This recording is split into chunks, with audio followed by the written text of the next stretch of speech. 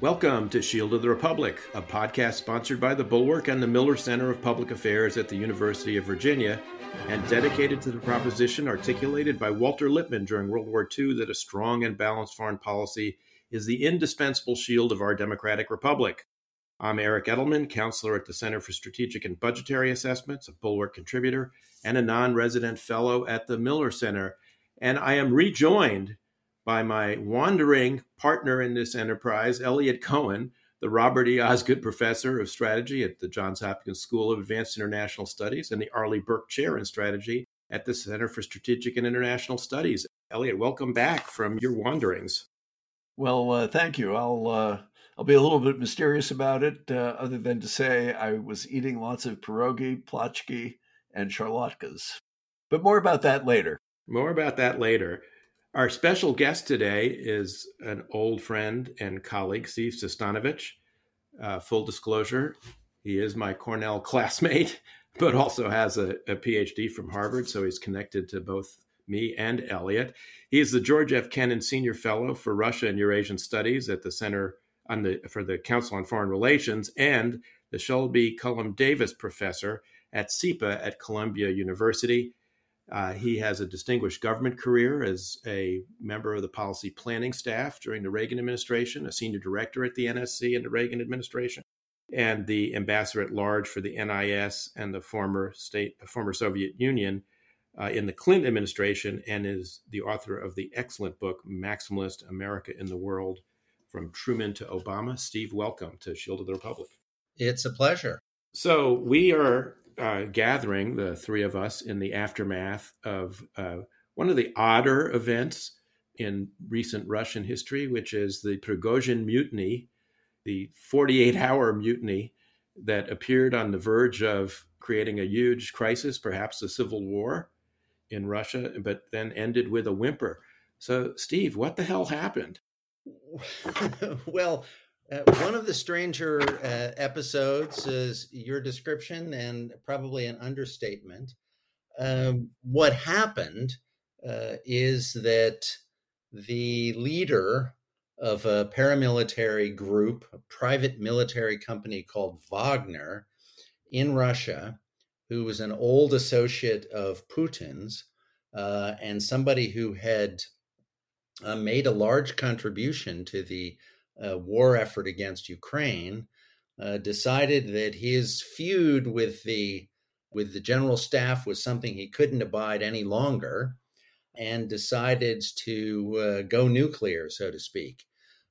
He announced that he was rejecting the pressures that had been put on him by the generals to essentially disband his group, and was calling for, as he had in the past, for them to be drawn and quartered in Red Square. What followed from this was a couple of days that your listeners have surely got sort of vaguely in mind, in which the leader of Wagner, Mr. Prigozhin, launched what seemed like it was going to be an attack on Moscow, and then in the course of Saturday called it off after Putin denounced him as a traitor, and after President Lukashenko in Belarus cooked up a deal that allowed him to bring some of his people to Belarus for a kind of gracious exile. Since then, all parties have been sort of standing down, in the sense that Putin has apparently dismissed the idea of pressing charges against Prigozhin. His people are going to be welcome in Belarus. President Lukashenko has made that clear today. And Prigozhin himself has been softening some of the critiques that he made of the war effort, including some pretty broad swipes at Putin himself. Now, who came out ahead in this? I would say Prigozhin was the big loser. He had a lot going for him at the start of this. He had a pretty strong hand in many respects. He's a rich insider, had a loyal army at his command, an international presence through the activities of the Wagner Group through the Middle East and Africa. He has some claim to military heroics. He's useful to Putin. And the start of this, what he added were some interesting populist cards. He said the war was based on lies, that Ukraine was not, and NATO were not threatening Russia. The army was corrupt. Putin was manipulated by Ukrainian and other oligarchs and so forth. So he kind of took an ardent militant nationalism and combined it with Navalny reformism and could have made, I think, quite a lot out of that. But he moved way too quickly, let himself get caught up in a very, very rapid pace on Saturday, when at just the moment where he should have been slowing down, should not have been racing to Moscow, but should have instead been making Putin sweat, trying to collect allies, trying to see how he could turn this novel situation and all the attention that he was getting and all the influence that he had to his advantage. Putin, by contrast, I think what was pretty effective in slowing things down.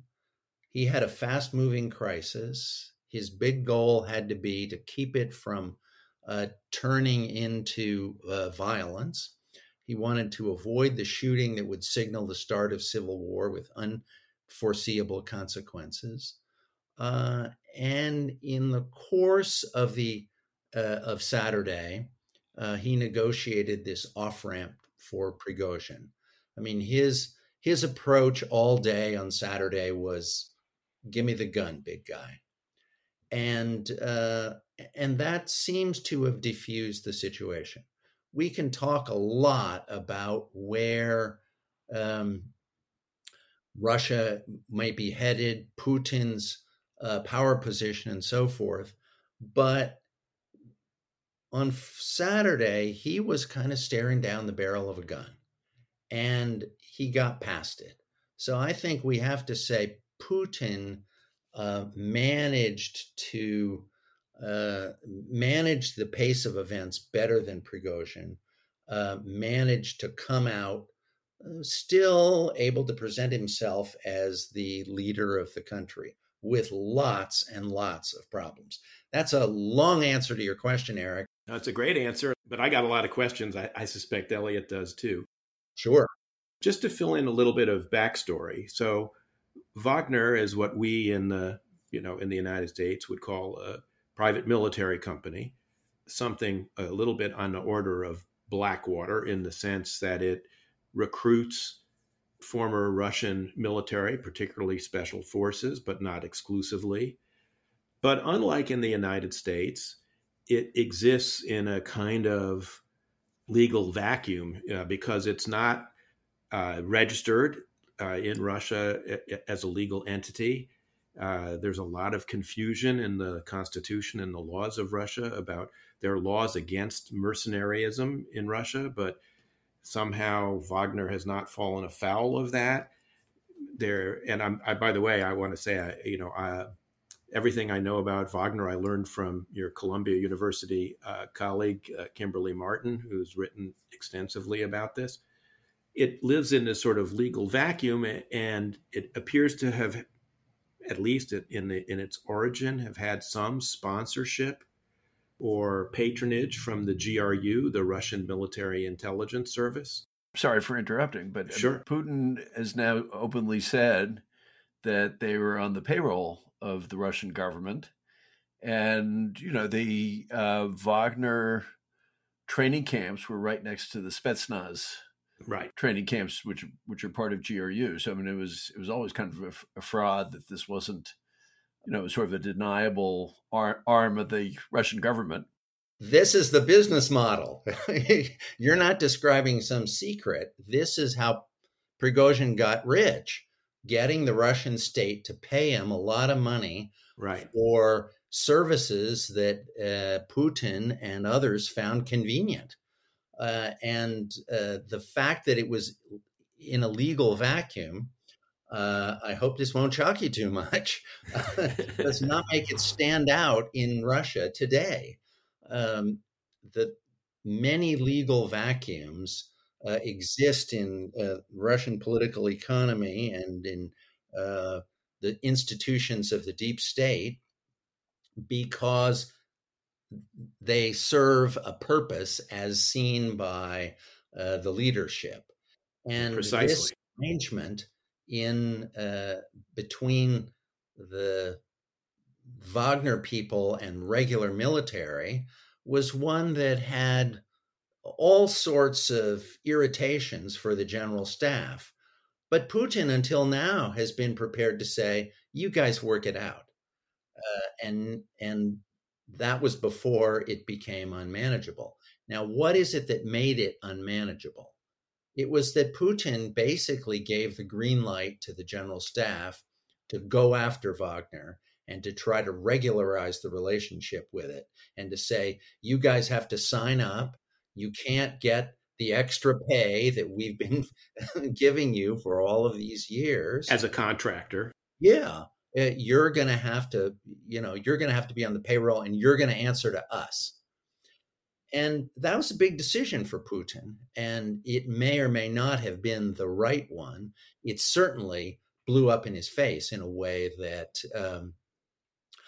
he didn't expect when he said, essentially to the generals, okay, you can crack down on Wagner. We don't need them right now. So just to, before we dig into the, winners and losers and all of that. So, Wagner existed in this legal vacuum and it kind of served two purposes, right? One was an instrument of the state with, quote, plausible deniability in places like Syria, the Donbass, Libya, elsewhere, where it could be used to extend Russian influence in places where maybe, they would not want to have the hand of the Russian government totally visible. I think we could say that plausible deniability for Wagner is now no longer really an option henceforth. But it raises the question of the second part, which is it also was a kind of cash cow for Prigozhin, but people presumably connected to Prigozhin, because a lot of Wagner's operations in other places were funded by access to, valuable raw materials, diamonds and coal and other extractable raw materials in sub-Saharan Africa and oil in Syria and other things. Presumably, other cronies, not just Prigozhin, were getting this. And there was this episode where they raided one of the Wagner offices in St. Petersburg and found all these buses stuffed with cash, etc. And false passports. Can you believe this? Yeah, can imagine. But so, what happens to the Wagner operations now in Africa and all of this money? I mean, presumably someone's still going to be wanting to make that money. Is it going to be Prigozhin operating this out of Belarus, or is it only the guys in Ukraine who are going to come under the MOD? Or is it the whole thing? I mean, what do we know? Well, we don't know enough. That's true of almost any question that you could ask about this entire affair. On this question of the future of Wagner in Africa, Sergei Lavrov commented on this, the foreign minister, that, they've been doing extremely good work there. And so we want to have them continue. Whether it will be some Wagner 2.0, which retains the name but under new management, we don't know.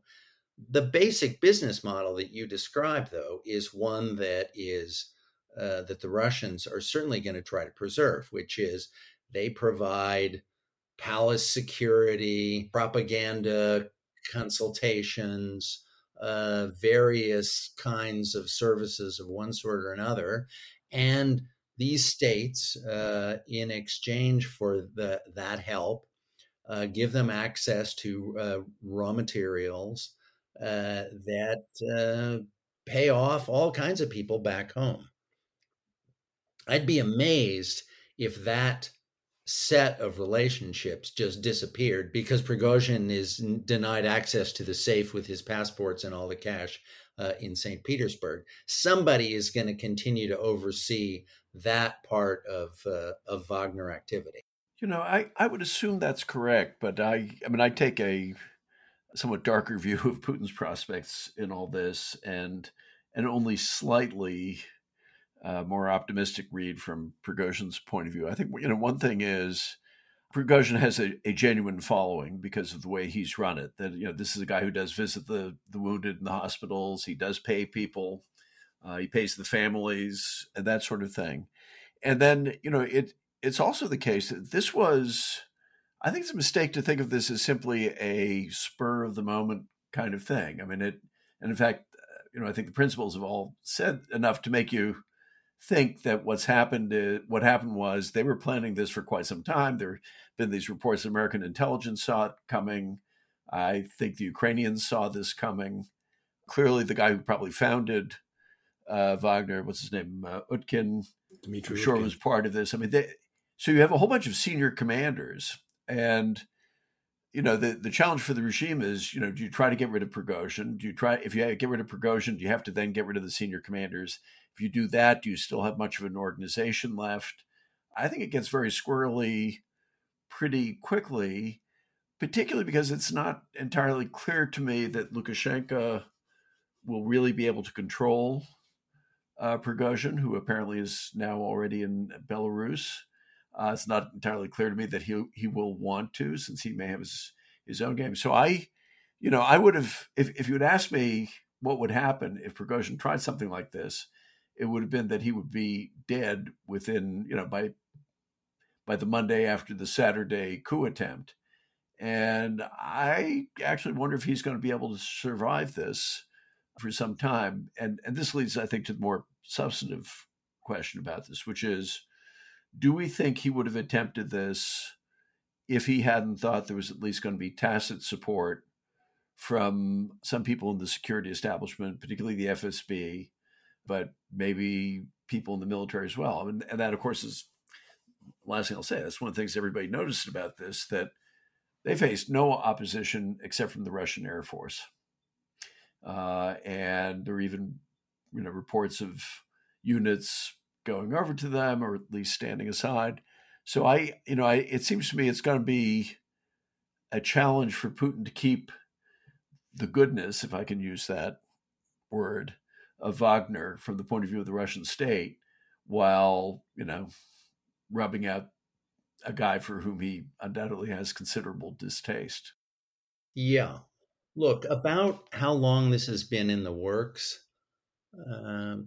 I think it's when Putin basically said he was backing the generals, the defense minister and the chief of the general staff, in their effort to bring Wagner under their normal regulatory control. And at that point, Prigozhin knew that something basic in his relationship with all of these characters had changed. And that was 2 weeks ago. I am a little more skeptical than you, Elliot, of the reports of how they managed to bring people over to their side.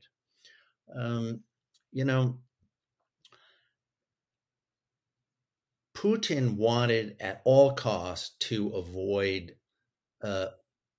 open warfare on Saturday. So I don't think anybody gave the order to stop him. The idea that he was just winning over people in Rostov, that they were, that essentially the Southern Military District headquarters had been taken by him, seems to me not right.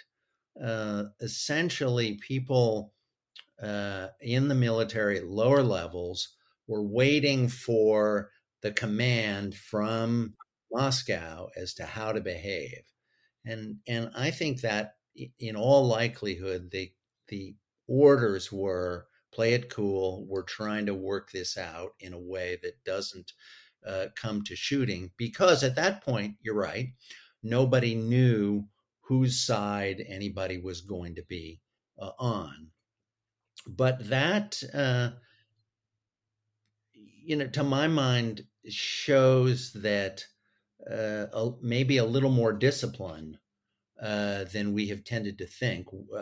It is possible that the entire national security establishment is coming unraveled. But I think the events of the past couple of days don't by themselves show that. So let me just offer two bits of counter evidence to that. One is first and foremost, somebody did try to use violence. I mean, there's a reason why half a dozen helicopters and an airborne command and control plane got shot down. I mean, and they were probably attacking that column, and somebody gave the order for that. They shot down more helicopters than the Ukrainians have in their 3-week counteroffensive. Yeah.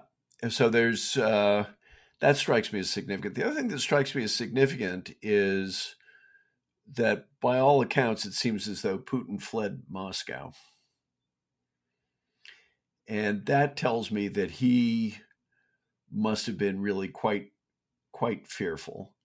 And I suppose the third thing perhaps, is the way I interpret having to use Lukashenko, who is certainly a subordinate figure. He's not quite a puppet, but he's something close to it. And then if you listen to Lukashenko's speech that he just gave, is amazing, where he's basically describing himself as kind of holding Putin's hand, saying, there, Vladimir Vladimirovich, everything will be okay. Just trust me to handle this. I mean, it's as who should say, a chutzpah for somebody who is a client to talk that way to a patron, particularly in that system. So all those make me think that the system was maybe not unraveling completely, but it was really showing some very serious cracks. I think what you saw was definitely a moment of great strain, and I don't think Putin is eager to relive that day, or to have too many of the details of what happened come out, because in lots of the ways that you suggest, it isn't going to make him look entirely good. My only argument is he had an overriding goal, which is to keep this from completely blowing up, and he achieved that goal. And that's that is the main thing that he has got to boast of. Who knows where he was hiding himself in the course of all of this? But I think the idea that because even a few helicopters were shot down, that this was a system that was showing the potential for complete breakdown, I think that's maybe a little too strong, and there may be sort of also some signs of resilience in this. The fact that if as people say, there's always somebody who doesn't get the memo. There's no doubt that this is a big watershed for Putin, because his regime has been shown not to offer the stability that he's always advertised for it. That's his claim, that he has brought prosperity. That's mostly in the past. He's brought a certain kind of national pride that isn't so confirmed by the results on the battlefield. But above all, he's kind of kept the system together at home. And now that looks bad too. How bad and what his ability to rebuild is, we don't know. And whether the rebuilding will include him. I mean, he may lose out in this process, but I think he has some things still sort of going for him, alas. I want to pull on a couple of threads that both of you have raised here, and I want to get into one of the more perplexing, parts of the story. So on Saturday morning, we were treated to the sight of two videos, which had all the appurtenances of kind of hostage videos of General Surovikin and General Alexeyev. Surovikin, who was a favored commander of Prigozhin's and had been the architect of actually one of the brighter military moments of this entire special military operation, which was the very well organized and orchestrated retrograde of Russian forces out of Kherson last fall. And General Alexeyev, who is a deputy in the GRU, who presumably has had some kind of patronage role with Prigozhin. Both of them made videos that had the look of being somewhat under duress. They were in the same place. For instance, it appears that they must have been in Rostov at the Southern Military District headquarters, asking him to lay down arms. Yet later, when Prigozhin shows up in Rostov, he's got video amiably chatting with Alexeyev in which he is busy bad-mouthing his two favorite targets, Minister of Defense Shoigu and Chief of the General Staff, General Valery Gerasimov. And Alexeyev says point blank, yeah, you could take those guys. We don't, care for them at all. So am I wrong, Steve, that Putin now at a minimum faces a very difficult set of choices? Does he now purge all the military, leaders who have had ties to Prigozhin in the past because they are now going to be suspect in some way or some shape or form? Does he replace Gerasimov and Shoigu, who have been shown to be relatively unpopular with the Russian troops themselves and who've been total failures? I mean, they have been the architects of this military catastrophe for Putin. Or is he now, because of this, kind of forced to stand with them for a while? I'm sort of reminded a little bit of President George W. Bush, who, I think very much wanted to replace in the spring of 2006 Secretary of Defense Donald Rumsfeld, but because of the so-called revolt of the generals who came out and attacked Rumsfeld, felt that they had to keep him on for at least 4 or 5 months before replacing him after the midterm elections in 2006. So where are we in all this, and what are the implications for kind of the stability of the regime? And I guess the final question is, the famous Weberian definition of legitimate government is one that maintains a monopoly of violence in the state. Now you've had someone who has executed some violence without the authority of the state, and he's done it with some impunity. What's the demonstration of effect for that for others? I mean, Prigozhin may have miscalculated, but are there others out there who are saying, well, I'm not stupid enough to think I could take Moscow, with 5,000 guys, but I could do it better. So I just throw all that out there for you. In any discussion of Putin like this, I generally quote a Russian friend of mine who's dealt with Putin a lot over the years.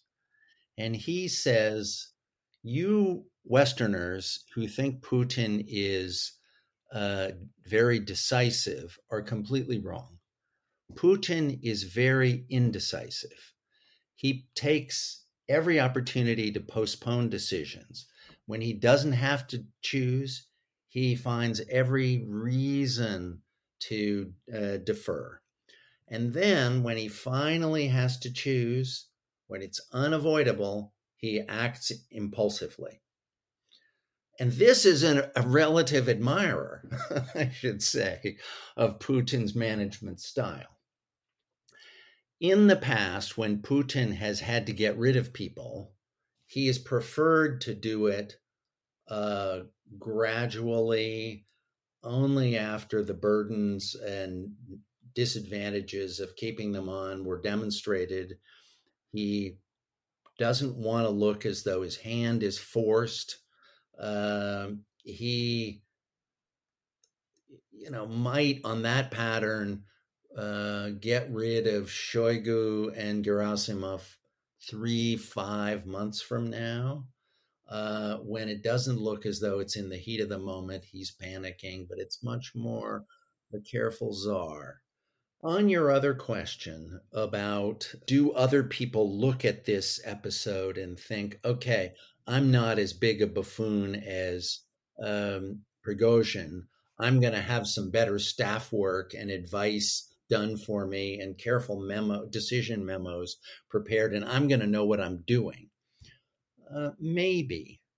The problem with that is, in Russia today, it's very hard to launch a conspiracy because nobody trusts anyone else. And so they have all been, people who were kind of players within the national security establishment, within the Kremlin, within the broader Russian elite. They are, because of Putin's care and indecisiveness, able to be pretty confident that what they've got they can keep for a while.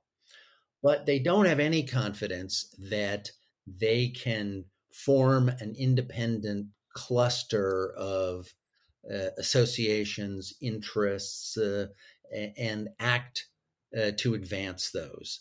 There is a kind of paralysis within the system that is perfectly good for Putin, except, when his indecision creates this sort of blow up.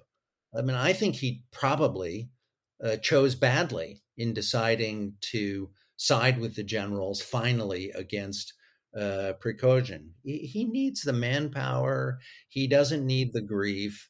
Merely having the formality of contracts put him on a collision course with Prigozhin that, ended up in crisis. Whether others will be inspired by that example or discouraged by it, we're going to have to see. I mean, it's true he doesn't fire people by and large, including some real incompetence. But I think you can interpret that either as indecision or, extreme caution, because he's aware that, he may be the top shark in the shark tank, but there are a lot of other sharks out there. Whereas on other things, he can be perfectly decisive. I mean, first, he's perfectly decisive about assassinating plenty of people, perfectly decisive about launching the Second Chechen War, the Georgia operation, the Crimea operation, the Donbass operation, and of course, this very, very big war. I mean, we'll add Syria, I guess, another minor case. So I think he is quite capable of being decisive externally. None of those decisions were the mark of an indecisive man. But internally, it may be less indecision than a great deal of caution. And what I wonder is this. Look, we're all swimming in an informational murk. We don't know. So it's kind of fun to speculate, but we don't have a whole lot of data. We can parse it as carefully as we wish. My guess is he probably doesn't have a whole lot of data either.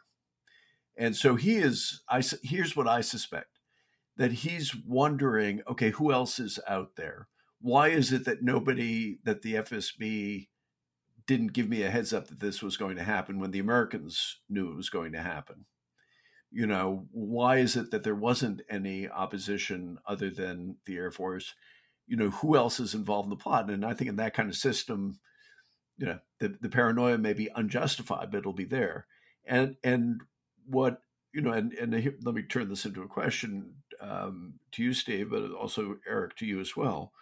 Is part of the result of this that the paranoia gets ratcheted up a lot because, he feels he might quite literally be looking down the barrel of a gun or looking at a Novichok cocktail.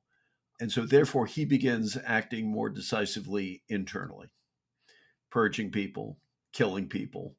And that in turn sets off a dynamic in the system which really becomes unpredictable. So I put that to you as a hypothesis, and just to solicit both of your reactions.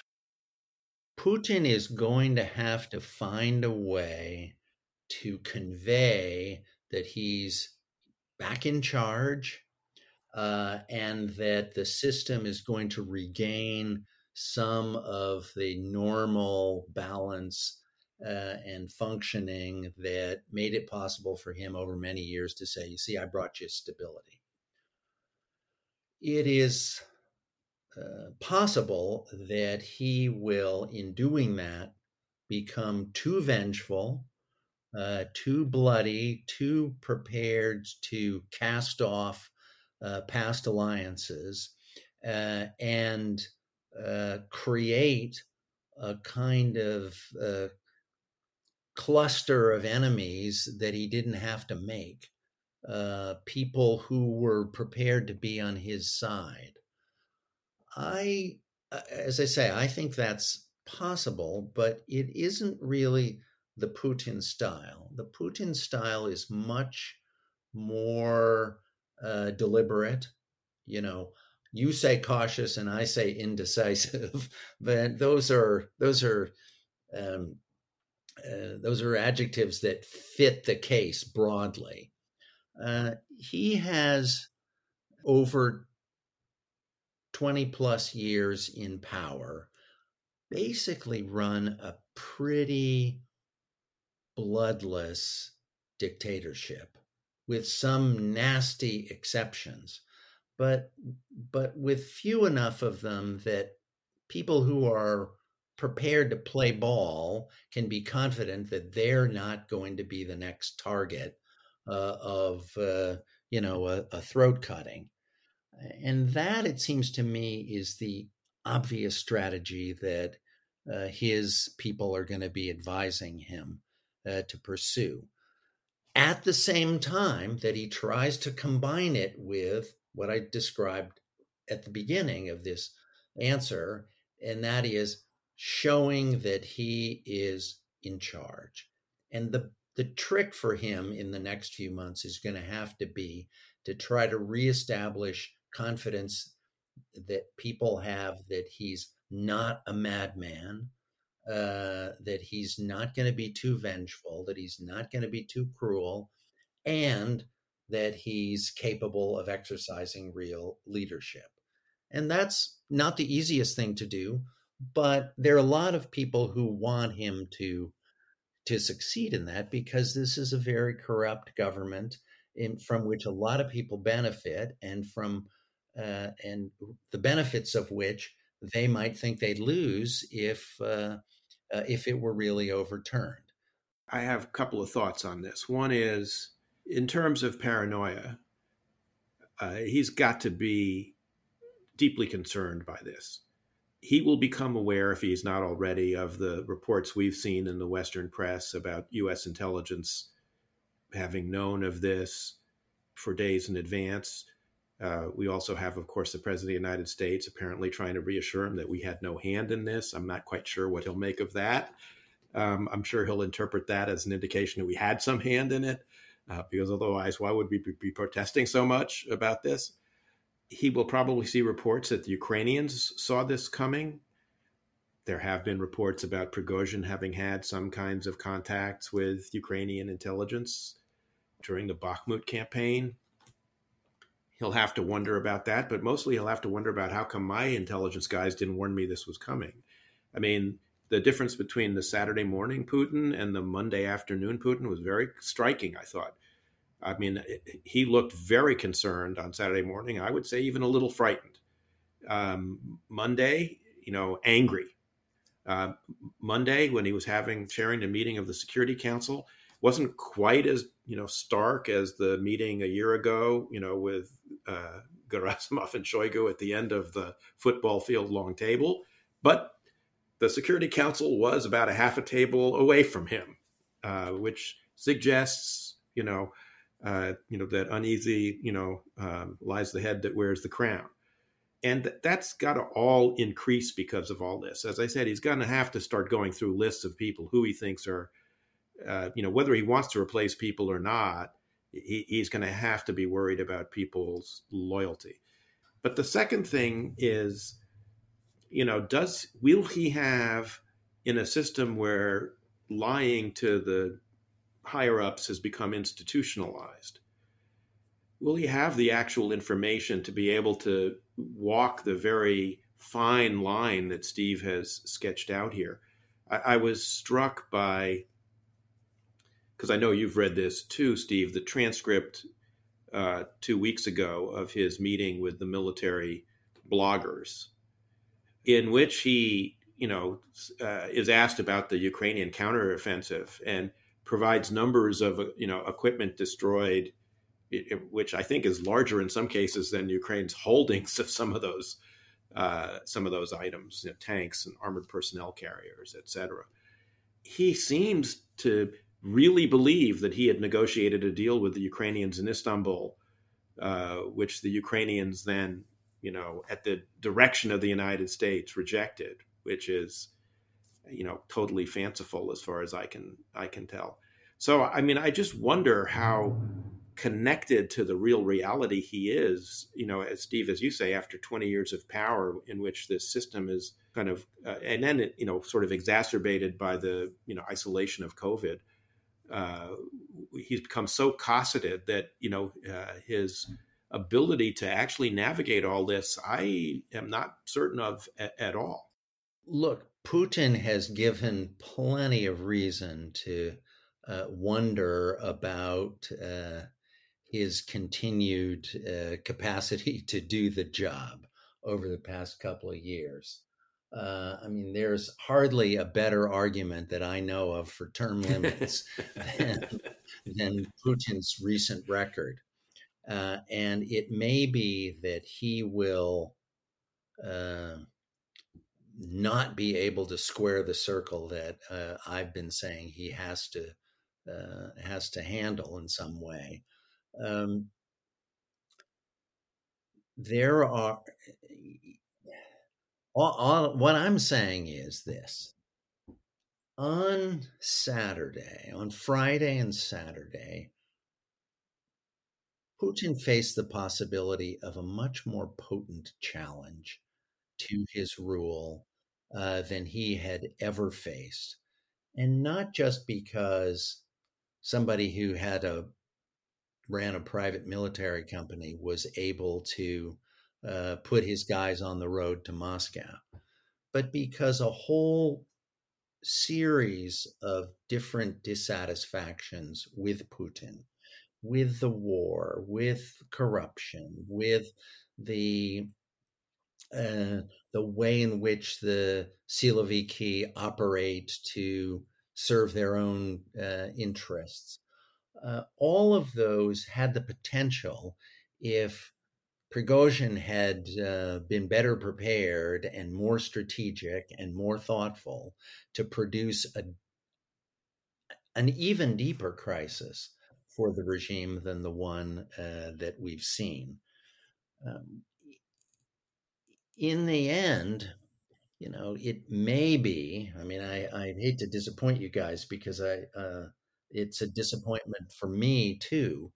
It's possible that this will turn out to be a kind of inoculation for Putin that will actually make it easier for him to cope with some of these problems in the future, because this potential set of challenges to him was embodied in such an unlikely challenger. I think there is no way of knowing what's in his head. No way for us at this distance to know really exactly what happened. But I'm struck by how much better things look for him on Tuesday than they did on Saturday morning. I guess that seems to me kind of a low bar. Yes, survival is better than death, but which he may have been looking at. but I can't see how he could possibly think that, he's in anything remotely like a good position, because, the damage that Prigozhin did was, there's the example of it, everybody saw the pictures of, people in Rostov cheering them on and all that, but also on his way out, and it hasn't stopped yet. Prigozhin is delivering this indictment of the war, and not just of the conduct of the war, but of the war itself, which I thought was very interesting. And I'll just throw in one parenthetical about that. It has been striking to me that even though Prigozhin is a brute and guilty of war crimes and atrocities, he's sort of gone out of his way to be almost respectful of the Ukrainians in some of his rhetoric in terms of their fighting capacity and all that sort of stuff, which sort of makes you think that he wants,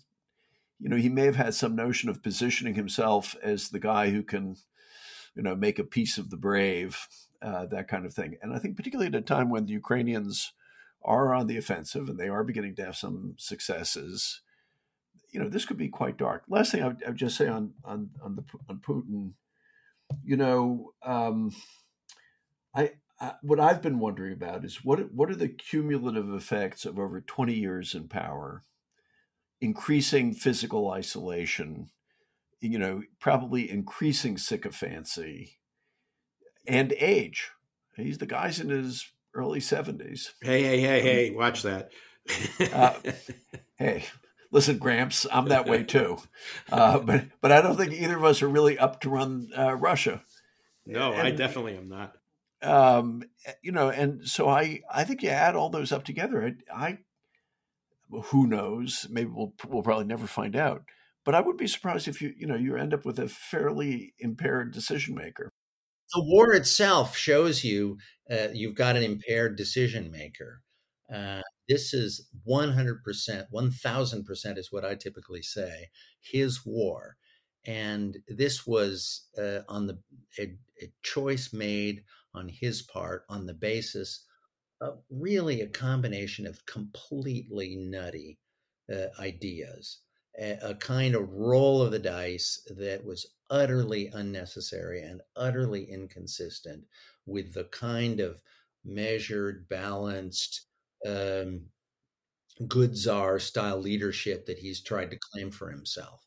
So there's no case that, and I'm certainly not trying to make it, that Putin, his normal MO is good leadership. He is completely capable of failing to manage the challenges that he's got after the coup. But I think it is possible that a combination of factors in Russian society, in the system that he's created, will help him out of it. The fact, as people always say about an autocrat of this sort, you can't depose him without an alternative.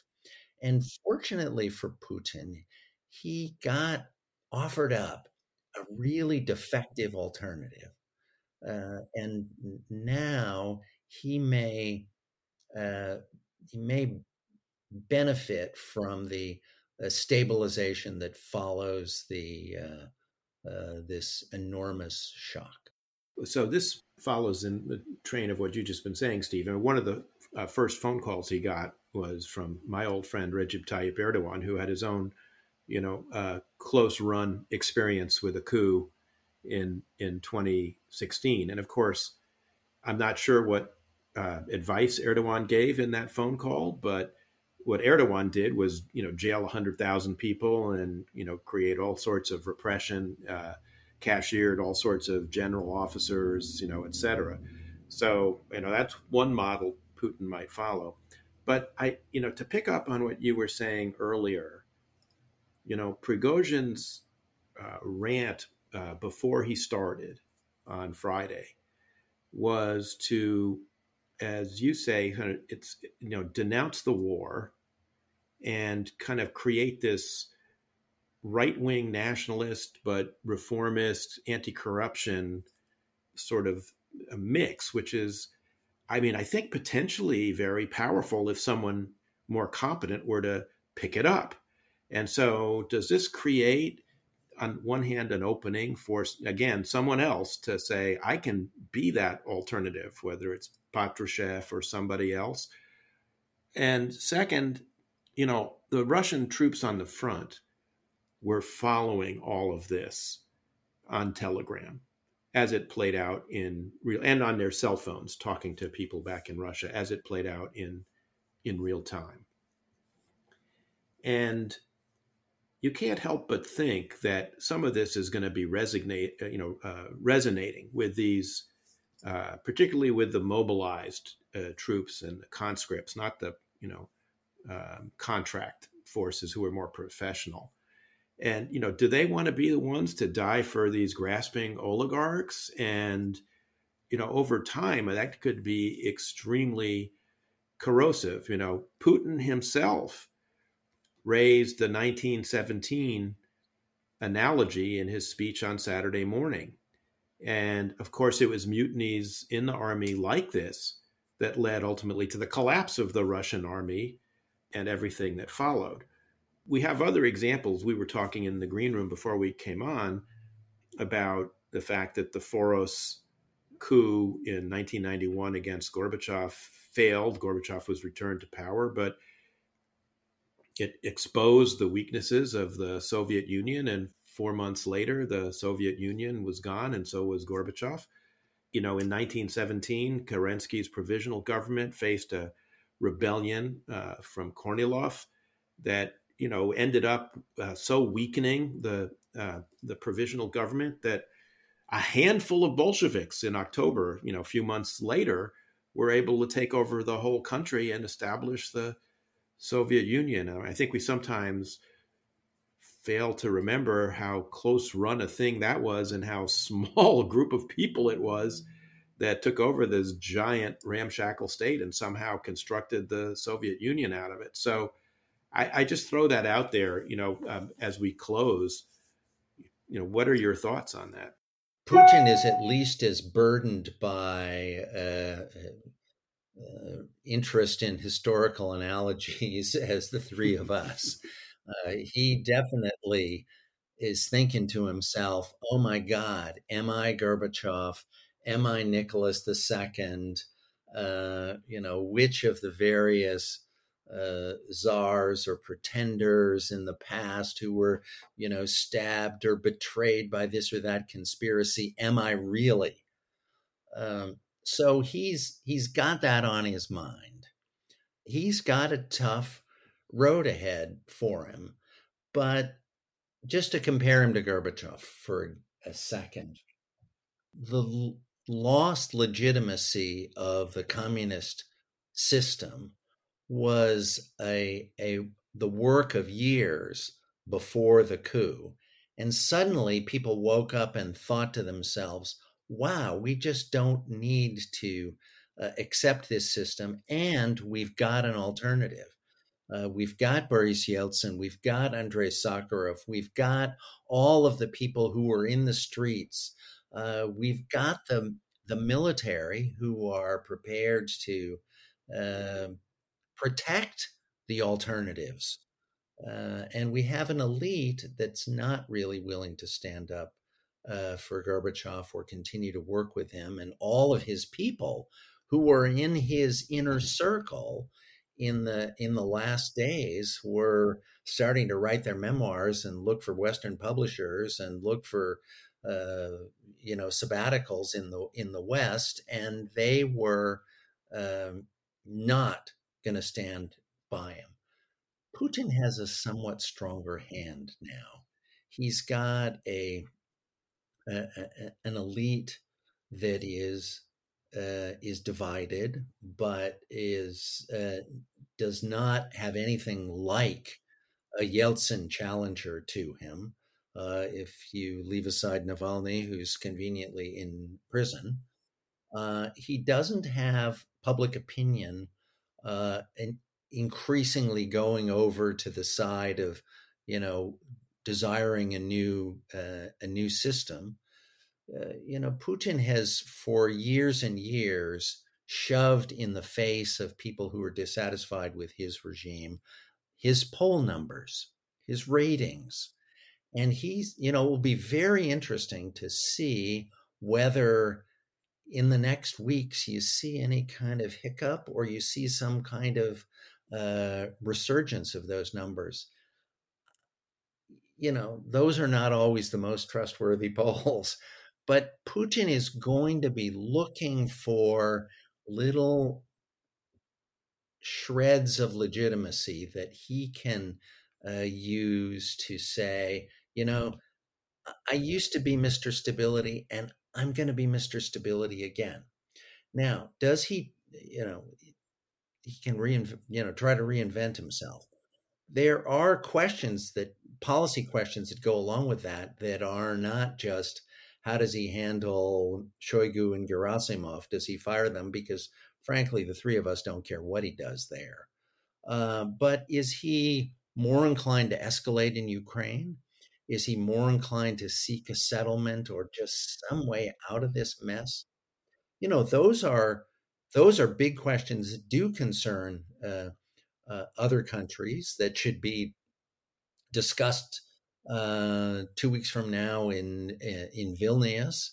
That are matters of high policy for Western governments, and they're going to try to figure out how to protect themselves against all of those possibilities. Frankly, I think it shouldn't be ruled out that there can be a kind of nasty aftermath to this in the war, so that the argument for doing more for Ukraine is greater after Prigozhin, but not because we're sure that Putin is weak. We need to be looking out for our interests and figuring out how Putin, in his trapped way, may decide to lash out. But there are, in the weeks ahead, we are going to see more abuse of historical analogies to than we've committed here. Or another. Right. and we've committed here, and I'm going to be doing it myself. I was going to say we at Shield of the Republic tend to be at the forefront of that. Yeah. Well, look. What else are we going to do in the absence of any real knowledge of what happened? And those analogies, they help us to think about the problem, but they don't by themselves give us answers. Absolutely. Well, Steve, this has been great having you on Shield of the Republic. I appreciate you taking the time to join us today. This story is going to continue, so we're going to probably have to have you back at some point to go over, the future twists and turns in the ongoing story of Vladimir Putin. And some of us will have to eat their words.